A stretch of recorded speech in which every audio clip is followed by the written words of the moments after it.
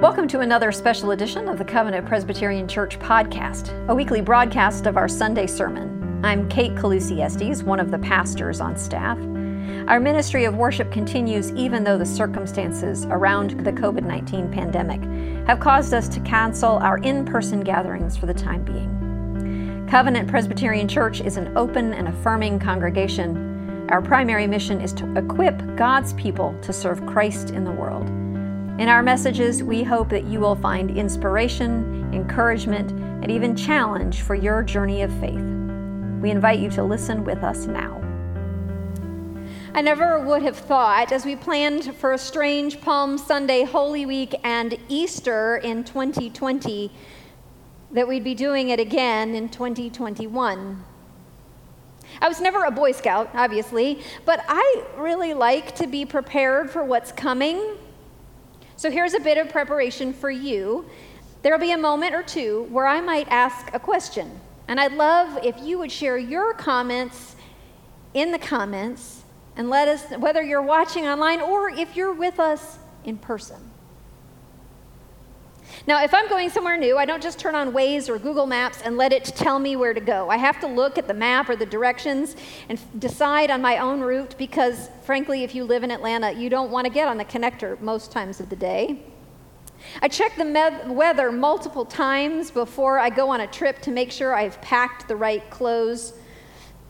And my growing edge is I'm working on planning a week's worth of meals before I go to the grocery store. I like to know what I'm getting into and being prepared for it. The last year has made that hard, which may be why I'm working so hard on this meal planning thing.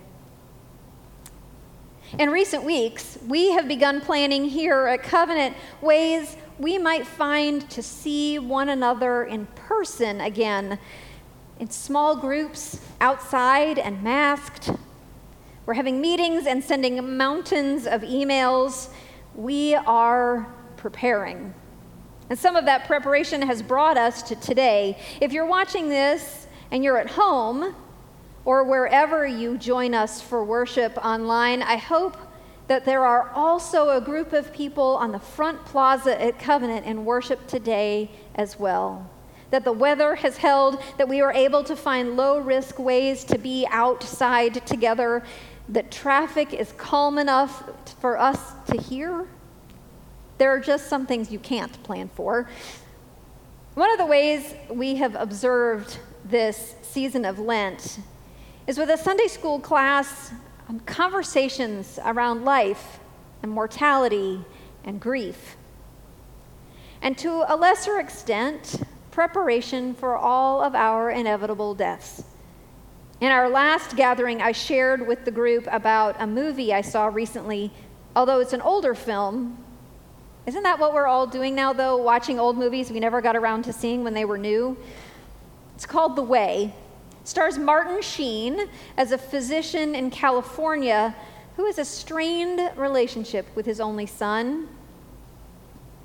As the movie begins, Tom, Martin Sheen's character, gets a message through his nurse from his son, simply saying that he's in France. Tom heads out to the golf course with his friends, and before that game is over, he receives a call from the police in this small town in France that his son has died. He arrives there and realizes that his son was preparing to walk the Camino de Santiago de Compostela, one of the most walked pilgrimages still observed in all of Christianity. The Camino stretches from the Pyrenees at the border between France and Spain all the way to the Spanish coast, more than 500 miles. And with no preparation or training, Tom decides to take the ashes of his dead son and walk the Camino. This officer who has been helping him navigate what he needs to do since his arrival in France questions whether this is really a good idea, a man of advanced age trying to walk 500 miles with no training, and that his son has just died, and it was the son who had made all the necessary preparations. But Tom, fully unprepared to the point of calling his office from along the Camino to cancel his appointments, sets out with his son's pack and the box of ashes with him, having no idea what the Camino will hold or even where he's heading. Now, Jesus was prepared too, not all the time, clearly, but certainly in this story from Mark. We encounter Jesus and the disciples on the outskirts of Jerusalem near the Mount of Olives, probably near where their party would be staying. Jesus and the disciples are heading to Jerusalem for the great gathering of Passover, and the city would be full. As they get closer, he pulls two of them aside and sends them in to the village to find a colt he's made arrangements to use. This is not simply Jesus making his way to the temple like everyone else. This entry is Jesus putting the powers that be on notice that change is coming. He's clearly put extensive thought into this moment, knowing that after this, there's no turning back, that this would be his undoing in the eyes of the powerful. In fact, at the same time, there was another parade entering the city on the other side. Pontius Pilate has entered Jerusalem from his home in Caesarea. His procession was in the Roman style, complete with a terrifying display of Rome's military might. Pilate was perched atop a majestic stallion and had all the trappings of Roman wealth and prestige, and his procession was a proclamation of his and Rome's superiority. Jesus has prepared street theater to be deeply subversive. He enters Jerusalem with shouts of Hosanna, come save Israel, on a colt completely unarmed. The crowds earnestly shout God's praises, but Jesus knows all too well and easily that that tide can turn. He's prepared for that too. And he's been preparing his disciples for the same thing. He enters the ancient city not seeking to rule over the people, but as one who rejects domination out of hand.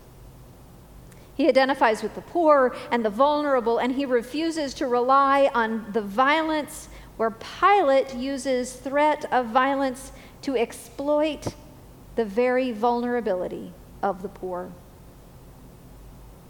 It's easy for us when we all read or know about this day are these short verses. We celebrate and we gather to process, or we have children process waving the palm branches. We get excited at the prospect of a parade, trying not to think too hard about what will come between today and next Sunday. We ignore those dark days in the middle. We hear the words of the psalm about the gates, and we think about how people would have gathered close to them to see him come through and then fallen in behind to be a part of the parade themselves, shouting, Hosanna, the Lord's name be praised. Now, Jesus is generally not the one to tell you he's the Messiah. He likes for us to figure it out on our own. But this parade could very well be his most public claiming of that title. The crowd likens him to his ancestor, King David, and so the expectation is that he will be their new ruler, overthrowing tyrannical Roman rule. Instead, Jesus upends the idea of kingship altogether. Rather than conquering rulers, Jesus comes to restore broken humanity to God-given wholeness. How are we, as followers of Jesus, working to break down those same hierarchies of power? But what if this parade is actually a protest? Just last week, thousands gathered in downtown Atlanta protesting an act of violence that left 8 dead. Our Asian American Pacific Islander neighbors have sadly always been the victims of racism and white supremacy, but the violence against them has skyrocketed in the last year. The Reverend Dr. Barber of the Poor People's Campaign said at that rally, "White supremacy is a sin not simply against people of color, but against humanity itself." I wasn't able to be there, which saddens me a bit, since I have spent much of the last few years joining my feet and my voice with those who protest. Certainly there's been a lot to protest, but I know that marching in the streets is not for everyone. So I invite you to share in the comments, what is the thing that gets you on your feet, that lights the fire in you and pushes you to action? It could be postcards or phone calls that are your action, and maybe not making signs and walking in the streets. Let us know what has spurred you to action or what would. The people of Israel had a lot to protest too. Years of Roman rule under constant threat of violence and taxation that was brutal and unchecked.